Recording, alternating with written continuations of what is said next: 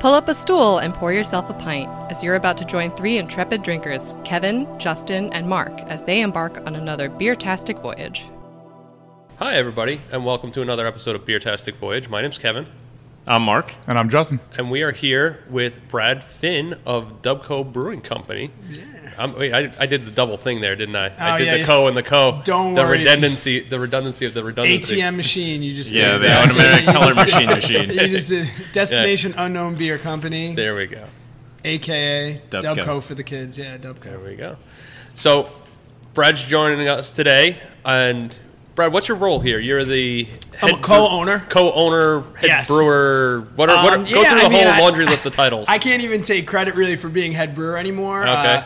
Chris, my partner, has this is his full-time job, and he's evolved really into the mastermind. So as much Okay. as I would love to take credit for brewing, I get to brew here and there when Right. I'm not in my regular job. But primarily, I'm co-owner. I handle more of the back of the house things, the tasting room, staff, things like that. And All right. But also always collaborating with Chris. I mean, we definitely are a partnership. But yeah, he does most of the brewing, especially with the new system. I can't tell a lie. I probably don't know how to use that. Well, before Well, we it get, hasn't been there for that long. No, so- it hasn't been there for that. so you can you give us the story of how you and Chris got started into brewing and how Dubco came to be? Yeah, and I mean, it's a story that kind of changes depending on how many drinks I've had. But no, We're starting early today. Chris so. and I, we went to high school together, and we were acquaintances, friends in high school, and went about our adult lives and went away to college. And it wasn't that type of friendship, so we knew each other through mutual friends. But Are you local guys? yeah, we both graduated from West Islip. Okay, cool. And it wasn't until way after college that, somebody said, "Oh, you're brewing. Chris Candiano brews." One thing led to another, and we started homebrewing like crazy together, mostly just to split costs and split ideas, Gotcha. which worked out awesome because he was a dark beer stout kind of person, and I was more of a, wheat, white kind of person, so we kind of melded well together to give ourselves a full package. Yeah, diversify. Yep. And we went from the stovetop to 10 gallons to half a barrel to brewing a barrel at a time when we moved in here. Pretty much our wives were like, "This is getting ridiculous, guys." Yeah. There's 45 buckets fermenting in the kitchen. The whole place smelled like CO2. Somebody was going to die. So The alarms were going off all the time. And they were pretty much just like, take a shot. I had a small business already that I was exiting from, and I love to stay busy. So we figured the worst that could happen was we failed, but we'd be able to say we tried. And yeah, here 3.5 years now, up from 1 barrel, we upgraded to 3 barrels in about a year and a half. And then just this past year, pretty much in the beginning of this year, we upgraded to a 10 barrel. Wow. And that's the big expansion that you added on to next to it. Exactly, yeah. So we've been here, with 1,100 square feet pretty much essentially, and there was an opportunity to move into the adjacent buildings, and we had to take that risk. And also, too, we were trying to meet the demand, not only in the tasting room, but also we wanted to be able to distribute out to bars and restaurants. And we knew that on a 3-barrel scale, it just wasn't going to be possible. So, unless you had shift brewing. Exactly. And with the two of us, this was before we brought on an assistant brewer, we needed to expand. And we did. And we shopped around. We went down to CBC and met with a bunch of awesome people and went with Alpha Brewing Company because they were just top-notch and so polite. And even though we were little, tiny 3-barrel brewery, they treated us like we were Anheuser-Busch with their experience, so we ended up going with Alpha. Nice. That was the same system at North Fork, right? They had Alpha stuff too? I believe Sand City has Alpha. No, it wasn't Alpha. Oh, okay. It was something. It started with an A, though. It was like Afira or something Okay. like that. Yeah, Aspira. I know for a fact Sand City's system is Alpha, and that's kind of when talking with those guys, they were super helpful in like leading us in that right direction. They were a spin-off Premier, which is a really, really big company. And Right. when someone said, "Hey, try these guys Alpha, they're doing the right thing," Right. That's kind of how that happened. Apex, I'm sorry. Apex, okay, right, is yeah. what North All right, Fork at least is. that wasn't that crazy. So that This time. space that you expanded into is a lot more than just the expanded, a bigger barrel system. I mean, I saw wood barrels in there as I peeked through the window, and I hear rumors of that there's some other stuff going on in that space. What else can you tell us about that? Pull us behind the curtain. No, there's essentially what it allowed us to do too is create clean beer and dirty beer. Dirty beer meaning soured and awesome. Fermented with bacteria that when we had just the 3-barrel space, we wanted to be able to do, but did it very cautiously. Now being able to separate those two spots and also be able to age more things. There was our barrel aging. Yeah, there's 25 barrels that we just put down there, and we just filled with a number of different stouts. Yeah, and that was just this past week, right? Yeah, also our collaboration that we did with Spider Bite, that Rhino that won a Tapped Medal last year. I love that's that coming beer. back. I still have a bottle of it in my fridge. It's coming back, and it's in barrels. Good. But, 2 barreling was hard because of the time component, and we were trying to really get beer out. So, yeah, that space next door and that increase in volume now allows us to experiment a lot more with barrel, and we're using it as an event space as well. And we always have things in the works that we want to do and try and make everything as valuable as possible. That space is going to allow us to put in a canning machine and things like that. So It's definitely in its infancy, and we know where we want to go with it, but as far as exactly what we're going to do, I'll keep that under the arm for now. They'll just have to watch the social medias. Keep us on social media, exactly. So in that set, so you mentioned that's kind of the dirty side of the house. That's actually the clean side. Oh, that's the clean side. This side's the dirty side. Yeah. Makes more sense with more people over here. Yeah, so... because we kept our 3-barrel. Okay. We kept that system. And that's what you're doing your sour stuff on? We're souring on there and also doing experimental stuff, and we're going to keep that going because, 10 barrels of a stout in the summer would be hard to distribute. That's a lot of beer. Yeah. But now we can keep stouts going through the summer and do small test batch things like a lot of the fruited stuff that we have going on. We experiment on that 3-barrel and use it almost as a pilot system. But that's all of our sour barrels are in the 3-barrel system right here. All right. Awesome. All the barrels next door are clean. Okay. Yeah. Nice. And are those spirit barrels that I saw over there? Yeah, so that pickup just came all from Long Island Distillery.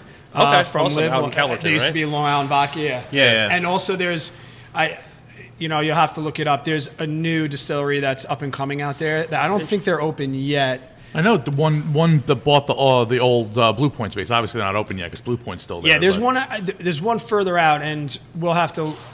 It's on the tip of my tongue, but I can't think of it. Not Twin Stills Moonshine. No. But this place is awesome. Chris knows more about it. He's been out there. We also snagged some barrels from them as well, but primarily Long Island Distillery, and that's where try and keep it local. Keep everything local. Did you find what? I mean, I know they do a good vodka out there. That's right. But of course, it's the windiest day of the year. I haven't heard that door in. 6 months, yeah. I should almost open the door so it doesn't rattle like that. I'm sorry. It's all good, man. It's good. We're fine. So what kind of spirit barrels did you find there? Do you have, what is it, like a whiskey barrel, a bourbon barrel? Or so anything like right now, whiskey bourbon. All right. That's primarily going to be, and the way we varied that was age of barrel and usage of barrel. Okay. So those newer barrels where that oak is really going to come through, that's like Andrea Doria. That oakiness is going to give us that like a little bit of vanilla that we want out of that new oak. Right. And then we have barrels that have multiple usage where, that oak finish is kind of going to go away a little bit, and we're going to highlight some of the flavors of our old beers because the bourbon's going to go down as well. And we'll use barrels 3 to 4 times, and then we're able to, especially these bigger batches, be able to blend them in and out. Nice. And all the dirty beer are in pretty much wine barrels. So we have a couple red, a couple white wine barrels that came from Macari out there as well. Gotcha. The Andrea Doria you mentioned, that's probably my second favorite beer you make behind Rhino. That's badass. And I love that beer too. And it's funny, we have a case in the walk-in that we don't know if it's Andrea Doria or Jabruzzo, because it was one of those things where we just got tired and stopped labeling. But I was at a buddy's house this past weekend, and he's like, "Oh, I got to show you all the Dubco stuff I've been collecting." And I'm like, "Okay." And he had 2 bottles of Andrea Doria, and I'm like, "We have to open one of these immediately." And he's like, "Oh, I'll throw one in the freezer." I'm like, "No, stop it, please." I'm like, "Just open it up. Just open it as is." I can tell you, if you still have an Andrea Doria, I do. It's unreal. I couldn't be happier and prouder of that beer. Yeah, I think I have 2 bottles, or at least one, maybe 2 bottles. I mean, It's very tasty. It's good. I don't think I have one. It's good. It's good. So, can you talk to us about some of the styles that you brew and maybe how they might have changed and what might have influenced those changes as to what you're brewing in a given So time frame? even during the homebrew times, we always wanted to be able to try and drink everything, and there definitely is like a sustainability side to the brewery as opposed to just home brewing and be able to you have to make styles. You have to appeal to You the got to public. pay the bills, right. We understand that. Right. Yeah, and our first beer, our first pretty much mainstream beer, especially IPA, was Sore Thumb, and that was a big West Coast style, super malty type of beer, and that's what we loved. And we didn't get pushed into New England IPAs, but that was a change for us to something that Chris and I wouldn't normally drink, that we evolved into making. So there's definitely an evolution, but there's also, too, a knowledge base. There's a lot of things that we necessarily couldn't do 6 years ago as homebrewers because the online community wasn't in advance and craft beer wasn't in advance. So things that homebrewers can pull off now with excellence, we would never even think of doing. Yeah. I would never, ever sour a beer, 7 years ago when we were homebrewing. But currently right now, we like to do a little bit of everything. Okay.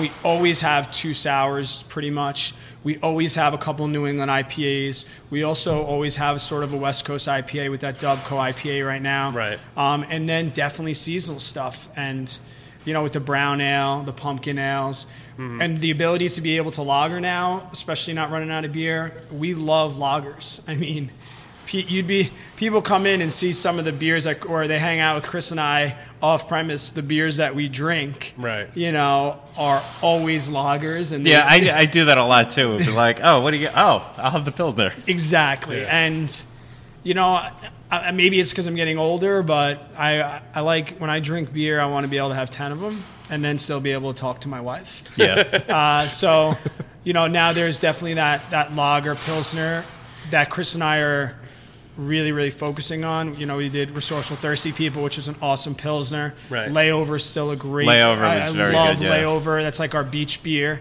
We try. There really isn't anything that we'll avoid. Okay. Now it just comes down to time, especially beers we've made in the past that people want back. I can tell you we want them back too, but Chris's schedule is pretty much 3 months out. So he's already planning beers that are going to be released in December, January. So when someone says, "Ooh, I want that beer," like somebody asked for, I could feel it in my plums, and I was like, "You want to know what? That I don't think I ever had that. Oh, everyone was like, "That." We're thinking to ourselves, "That was an awesome beer." And what we say to them, we're putting it on the schedule. But then we forget the fine print that the schedule means It goes out, right. I'll see you in February. Right. Yeah, exactly. Right. That's one of the things we've always gotten from Paul Brickhouse, is, 'cause especially being that they're only serving it there. It's like he has to basically brew Streetlight like 5 million times, and then squeeze in the other stuff that he wants to do around it. So the schedule is of utmost importance, especially when it comes to having to order the amount of grain you guys do. We're very fortunate with not having one super flagship like that we have to brew. I mean, when we go the beer that we brew the most, to be honest, is Coastal IPA, the beer that we make for Coastal Kitchen right here in Bayshore. Especially over the summer, those guys were doing so much volume that it turned into, oh my God, Feeding the we beast. have to make Coastal. And then I'd say, Chris, we got another order for Coastal. And he's like, no, I dropped that off last week. And I'm like, yeah, they went through 5 barrels of beer in a week. Jesus. And Chris is like, oh my gosh. But, that's like off the record stuff that people don't know about. We take a lot of pride in that account. And Yeah. we take a lot of pride in that beer, especially a beer that we can't serve that beer here. We've honored, Anthony over there and said, hey, that's your beer. Thank you for believing in us and ordering a ton of beer that we're like, so I didn't even know that you did that. yeah, so it's awesome. Coastal right here. It's very similar to one of our milkshake IPAs, but it's only served there, and it's a really, really good beer. Thankfully, slowing down a little bit over there because he's right by the ferry. So in the summer, less traffic. so we could finally almost start to catch up. Yeah, but, now that Fire Island is shutting down for the winter. It's I don't even know anything about that. So. So I have a question. So one of my favorite beers you guys have ever made is the Triple Rainbow, the Belgian Triple. And I wanted to know a little bit more about that and kind of how it came to be. And also, I always find it amusing that you don't like Belgians, and that was for a little while. That was like the hot ticket. You guys have won the medal. And winning the medal at Tap New York, yeah, that was our first medal. And Triple Rainbow is we make a beer double rainbow, Right. and it's a great, awesome beer. And then the progression was so. When we were washing yeast as homebrewers, I mean, yeast being pretty much the largest cost of a homebrewer. Yeah, aside from hops. So especially when we started brewing multiple times a week, we started thinking to ourselves, okay, let's build a small IPA and use that yeast to build a double, and then use that yeast to maybe make a huge IPA. And then it was like, all right, well, we made a Belgian blonde. We make Beach Chair Blonde. That was a big beer when we did homebrewing that we just happened to miss this year. But so we had Belgian yeast, and it just so happened to be around fall time, and we made Double Rainbow. And amongst our little homebrew friends and amongst us, not me, because like you said, I'm not a huge Belgian fan. I try. It's like black licorice. I just can't like it. Yeah. I'm with you on there, but so in like Belgian beers, like I don't know, because there's also usually get like the bubble gum too, and the bubblegum banana for me, it just doesn't work. And then right after fall, we had this awesome crop of Belgian yeast, and it was starting to get cold. And Chris is like, dude, let's just go for that Victory Golden Monkey triple. That's a good Let's one. just shoot for it. Let's pack our little Gatorade mash tun with as much grain as we can fit. as we can fit, and we won't even measure it. We'll just keep pouring grain to the top, and we'll try and make a Belgian triple. And it was awesome. Yeah. And it really came to be like that. And when we won the medal, we had a bunch of it. Yeah. And everyone's like, we're cracking open can. We had just opened. That was our first Tap New York, our first medal. And I was sitting there taking like bird sips, like, yeah. Because I couldn't drink it. That's awesome. But no, it's a fantastic beer. And that was kind of like that's how Dominic White IPA was born as well. A little back knowledge. Dominic and Triple Rainbow, essentially the same recipes, different yeast flavors. Dominic was it was a true white IPA. It was made with the Belgian, it was a Belgian wit, and that white IPA style, the mix between the Belgian and the IPA was really Dominic White. Now, coincidentally, my brother Dominic's last name was White, so we were able to evolve it into an IPA because it was so similar to Triple Rainbow. But those Dominic and Triple Rainbow started almost as the same beer, and then the Triple Rainbow just kept the Belgian yeast, and then we decreased the amount of Belgian yeast in Dominic White over time to become the New England IPA that it is now. Gotcha. I'm a big fan of that beer. That white IPA is excellent. Thank you. And Dominic was a freaking good dude, and he was always a craft beer drinker, so it was only right that we named the beer after him after he passed away. That's awesome. I noticed you guys have been noticed your cans out in stores a lot more. Mm-hmm. Are you distributing yourself, or are you going through a third-party distributor? Like, how are you getting so much out there so fast? I know you got the pickup truck. Are you just driving around in circles, dropping it off? Yeah, Chris. Once again, I have to give credit to Chris. That guy, he could sell me a Belgian. Like, that's how good he is. But a lot of hustling, we've built a pretty basic beer distributor account, and there's some guys in the beer distributor industry that are very good to us and that have believed in us since the beginning. Right.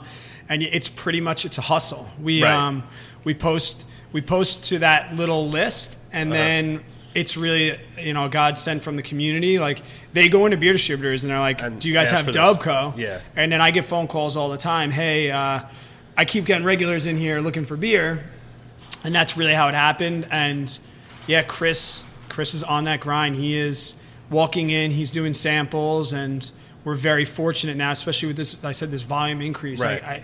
It's incredible. And for 3 years, we had to say no to people, and it wasn't because we wanted to keep beer in house. It was literally because we didn't have beer. Yeah, and that was it sucked. But now, it's out there and it's great. We're part of the Locals to Locals program that Andrew started over at Hicksville Beer and Soda, and that our Local to Local comes out next month. I'm not going to tell you what it is, so don't ask.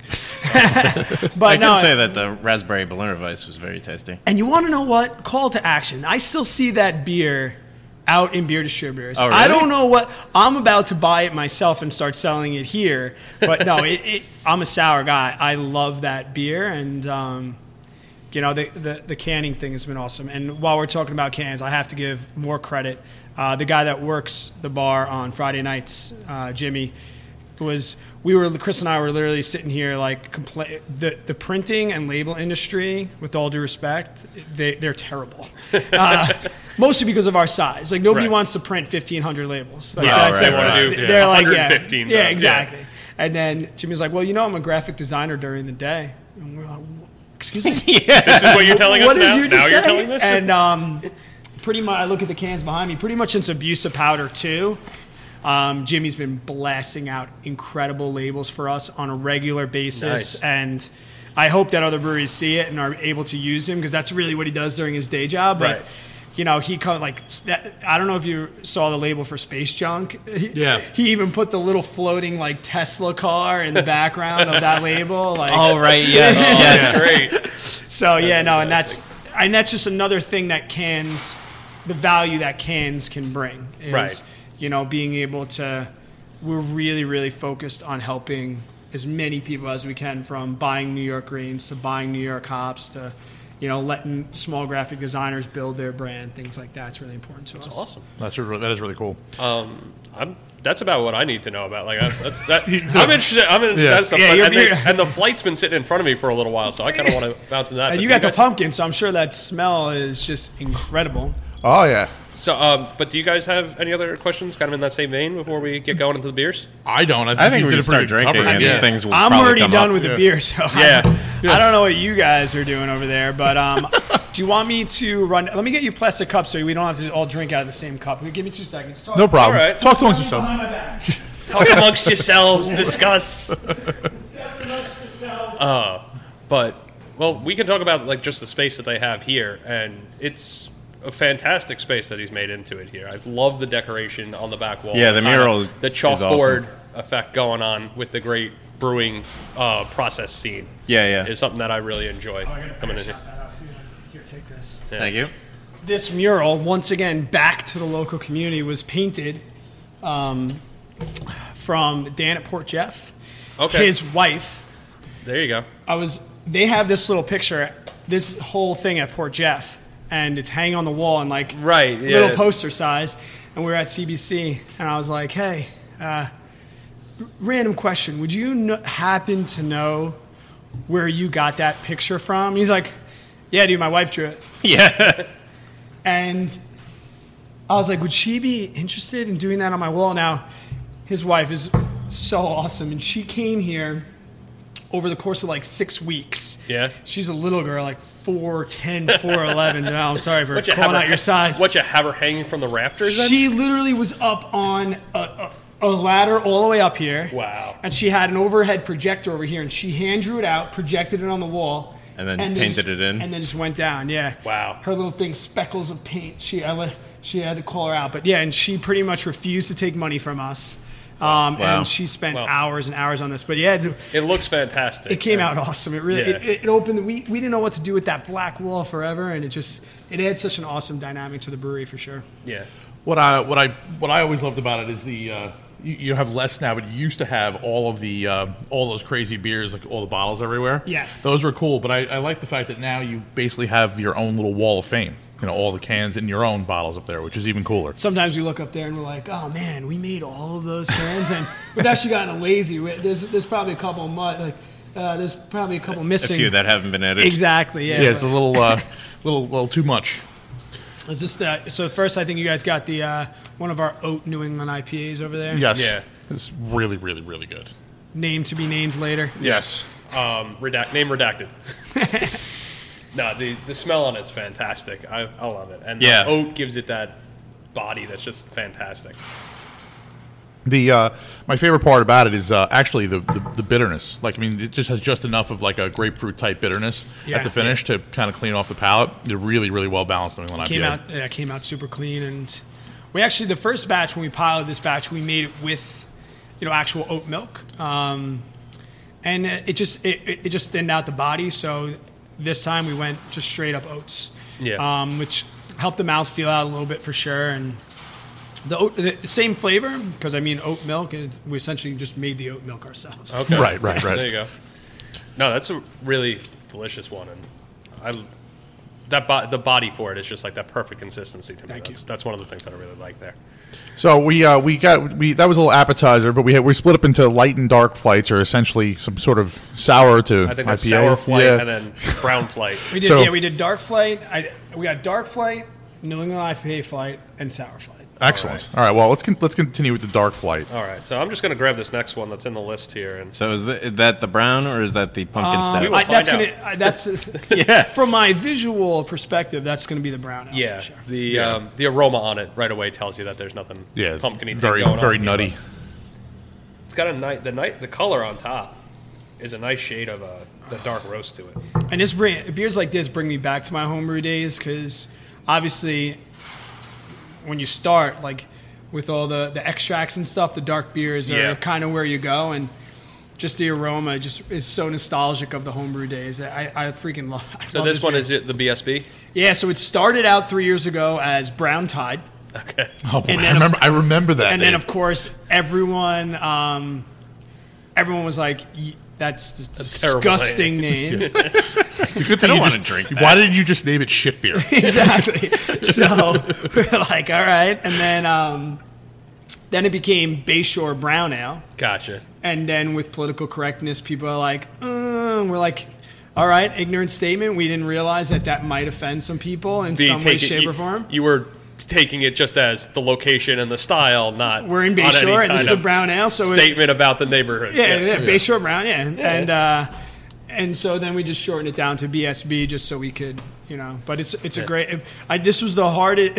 I've never had so much beer name. Well, actually, I can't say that anymore. Yeah. But I've never had such a hard time naming a beer. But BSB's been working. It was BSB last year. There It's you go. BSB now, and so happy to have a brown ale around. It's just fall nostalgia. Yeah, and like I said, it had the nutty aroma, and then it's like a hazelnut finish almost. It's Yeah, really yeah. good. Yeah. Yeah, no, It's this very, is very good. I really enjoy brown ales when I see them, and you don't see them very often. No, you don't.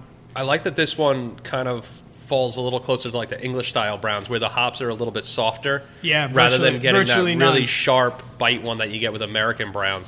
So this is my kind of beer that I go to all Thank the time. you. Like I've had this one numerous times when I've come by here. So very Thank you. happy to have this again. No, thank you. It's a good beer. Like that, it might be a good one to can.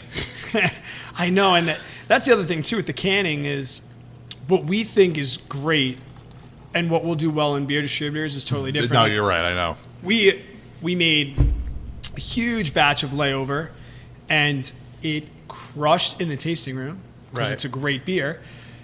It wouldn't sell in beer distributors, and we thought it was something going on. And they're honest with us. They say, "Hey, Brad, Chris, we love layover. We bring it home and drink it, but." It's not It's just selling. not moving. It's a lager style, and the people that are drinking lager, the number one drank style in the world, Yeah. they're going to be your They're Budweiser. walking in- yeah, they're gonna walking be in and your buying the Coors. case of- Exactly, Right. and not only even the price point, but it's one of those things where lagers, people just recognize that style as being more big beer. So it was hard for us to sell it there in Right. beer distributors, and then we bring it back home, and it leaves the shelves here because people are coming for our particular brand, but. That particular style just didn't do well in the beer distributor. That was just a learning experience for us. I think I remember talking to you about that at some point, like earlier on in the summer, Yeah. maybe. And that happened with Dominic, too. When it was still a Belgian wit, and people just said, I love the beer. And bar owners said the same thing, I love the beer, but nobody comes in to buy that particular style. Right. And it was like that for sours. Thank God it's changing, but so many bars were saying we love sours, but we can't put them on. You know, now thank God that people love sours. Well, yeah. We love making them. Yeah. I love drinking them. And like even so, like this past Monday, I gave a presentation to the Breweries East End Revival Club on how to do kettle sours, and one of the people in the club was like, "I thought I didn't like sours, but these are great." Oh yeah, that's pretty much the greatest feeling I think any brewer could feel. Like, I don't particularly like that style, but this is good. Right. Yeah. You know, that is an awesome feeling. Yeah, like she definitely flipped because then like Tuesday or Wednesday she sent an email out to like the mailing list like, oh, if you want more, like North Fork has a really tasty one on tap. And sours are where you find out too, wording of things is really a big deal. Yeah. Sour is like such a fearful word for people. So we like to descript now as it's a tart. Yeah. It's Yeah. a tart beverage. There you go. I mean, unless it's like make your eyeballs drip sour. Rip the enamel off your teeth. Exactly. Look, it's not really ready yet, but I have a 15-gallon conical in my basement that I started a Sour Solera project in. Perfect. So I was when waiting for it to get back. yeah, so like Have we named it yet? Does that thing have a name yet? I mean I called it Defunk. But I'm saying, like, has it become sentient? I haven't like told you its I name haven't yet. named the conical. Yeah, okay. Yeah, it's borderline sentient. The pellicle on it is like insane. Yeah, I'm waiting for it to say, "Hello, Mark. This is my The name." last time I checked the pH, it was 3.15. Okay, that's a good pH. It can go down. Yeah. You can go down from there. Well, I mean, it's only been souring since July, so Yeah. And then you'll learn a wonderful way. See, but now what you need to do is get a barrel, throw it in a white wine barrel, and then just drill a hole in the bottom, and then you can just keep pulling the off, Vinino. topping off, pulling Yeah. off, topping off, and just Yeah. keep that thing in the basement forever. And just Well, I mean, that's have why a constant supply of that's why blended sour. I went with the conical though because it's got a sampling valve, it's got a dump valve on the bottom, so like Yep. if too much shit builds up in the bottom, I can dump it out. I can just keep going with it. Other glorious things that didn't exist when I homebrewed, like Oh yeah, no, I know. these. The first time I saw one of those stainless steel 10-gallon conical fermenters, I was like, "Come on, man!"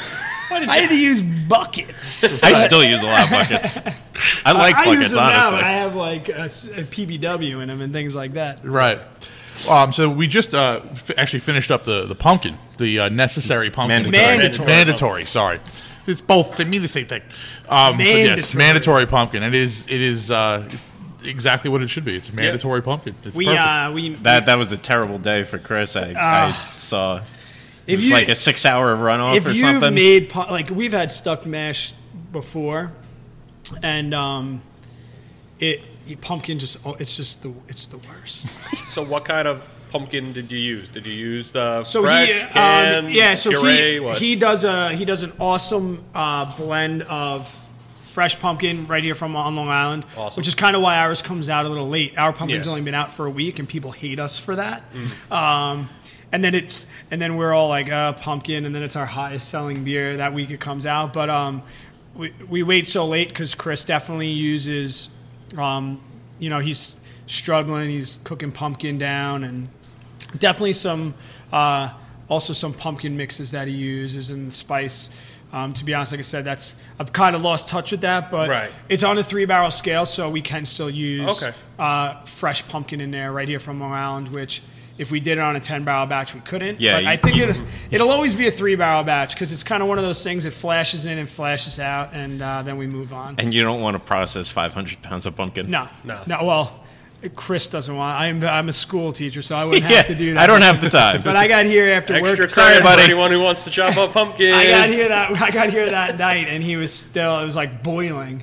And I'd be like, late start today, and he was like, no, pretty much starting at 7 like I do every I want to day. kill myself. Please help me. He's like, You're going in there if you ask again. he's like, you're gonna stay in here, and I'm gonna go outside and drink 10 beers. I'll be right back. But no, that one's it's a nice solid pumpkin ale. Like it does the job of a pumpkin. It's refreshing. It's clean. It is, and it's like it definitely has spice in it, but Yes. there are other flavors that other than the spice, which is why, like as a general rule, like pumpkin beer, no thank you, because so many times it's just overloaded with spice. It is good, and it's a little sweet for me. So, but no, I like it.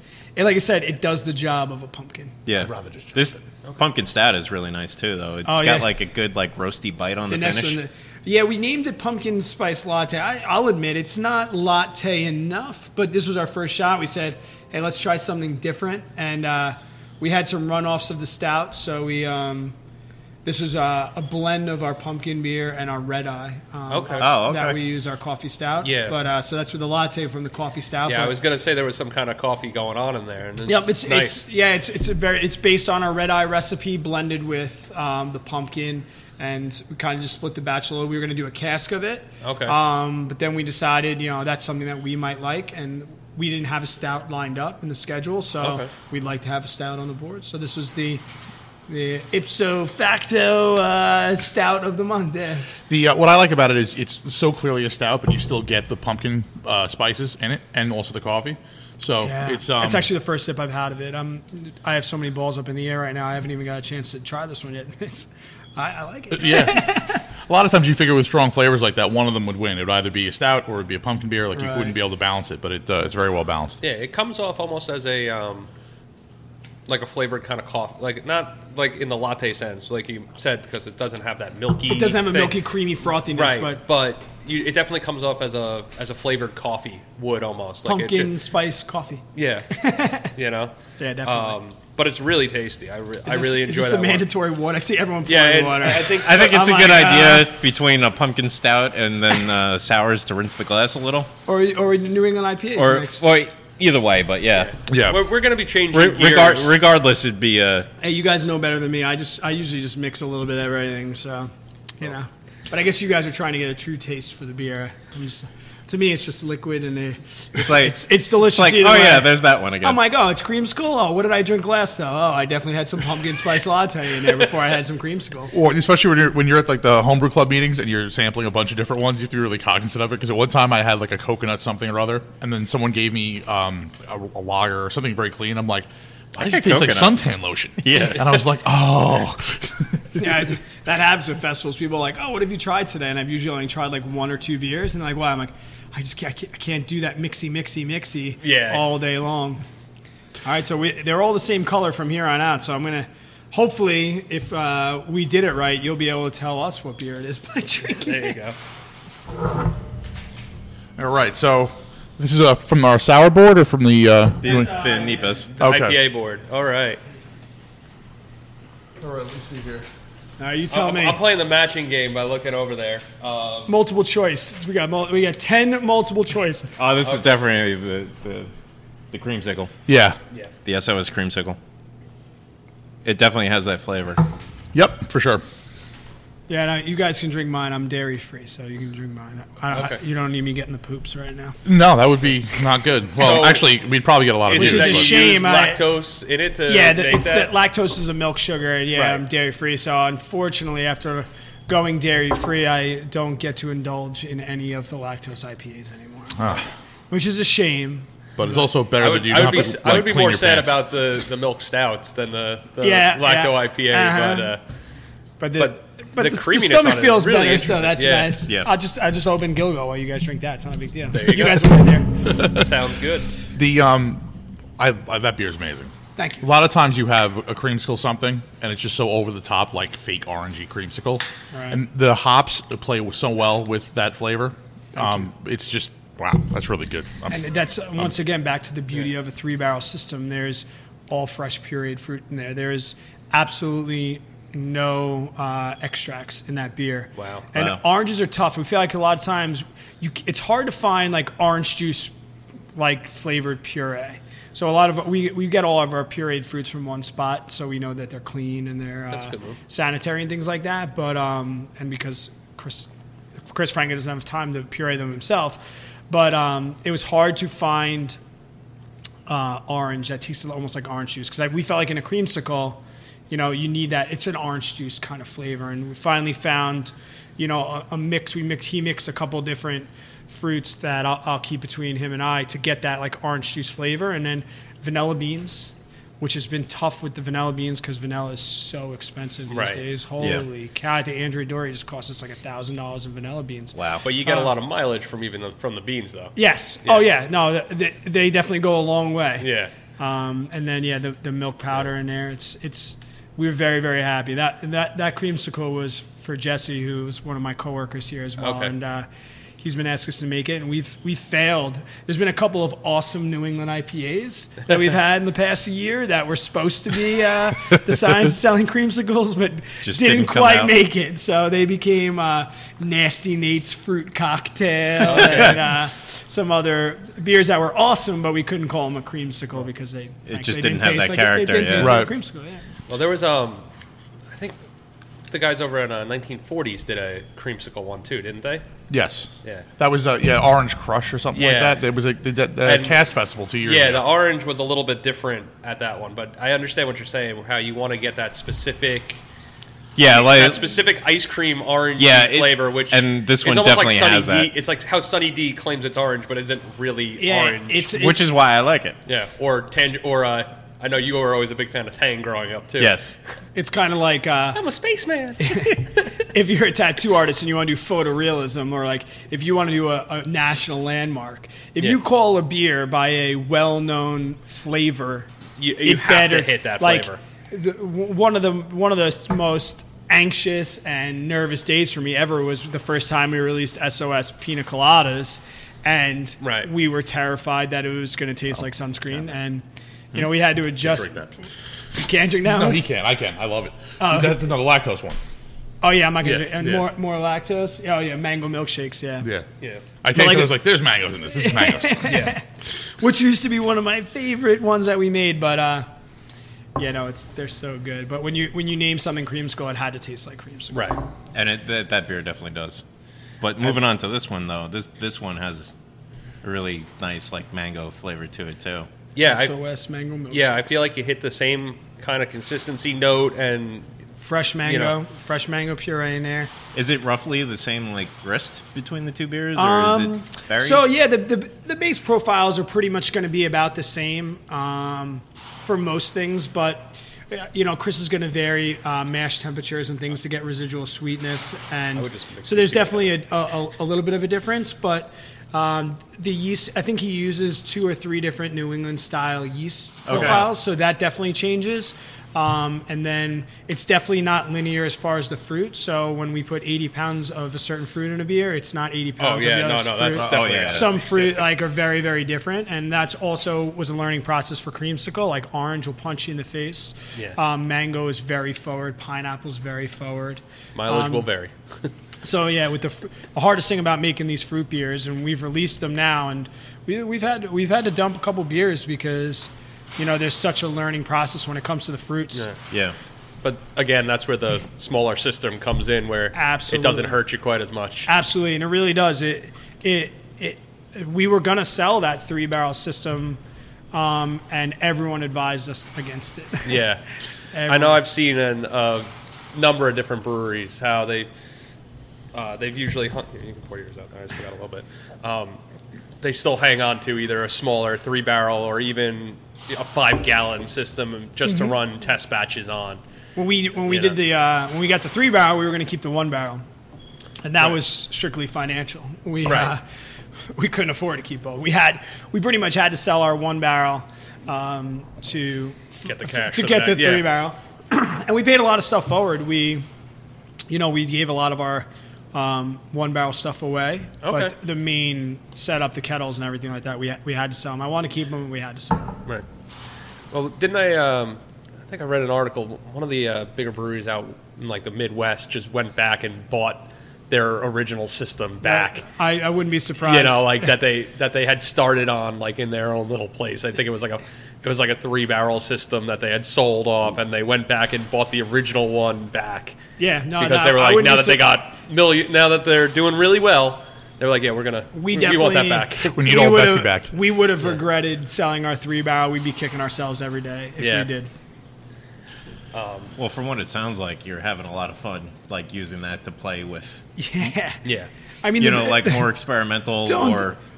don't get it twisted. The brewery business is a great business. It's a difficult business, but there's not a lot of bad days. Something breaks every day, but there's not a lot of bad days. There's stressful days, but there's not a lot And of long bad days, but- yeah. There's a Yeah. lot of long days, Yeah. but Chris only works half days, though, 12 hours a day. That's it. I don't see what he's complaining about. 12 hours a day, and then goes home to his beautiful wife and his 2 kids and, helps out there. He has it easy. Sometimes when Chris tells me about how stressful his day is, I'm like, come on, man, you only work 12 half days. That's it, half days. Exactly. If you enjoyed Beertastic Voyage, please be sure to subscribe wherever you get your podcasts, and don't forget to review and rate us. The guys can be found online at www.beertasticvoyage.com, on Facebook at www.facebook.com/beertasticvoyage, and Twitter and Instagram at Beertastic Show, or send them a good old-fashioned email at beertasticvoyage@gmail.com. Thanks for listening, and cheers for local beers.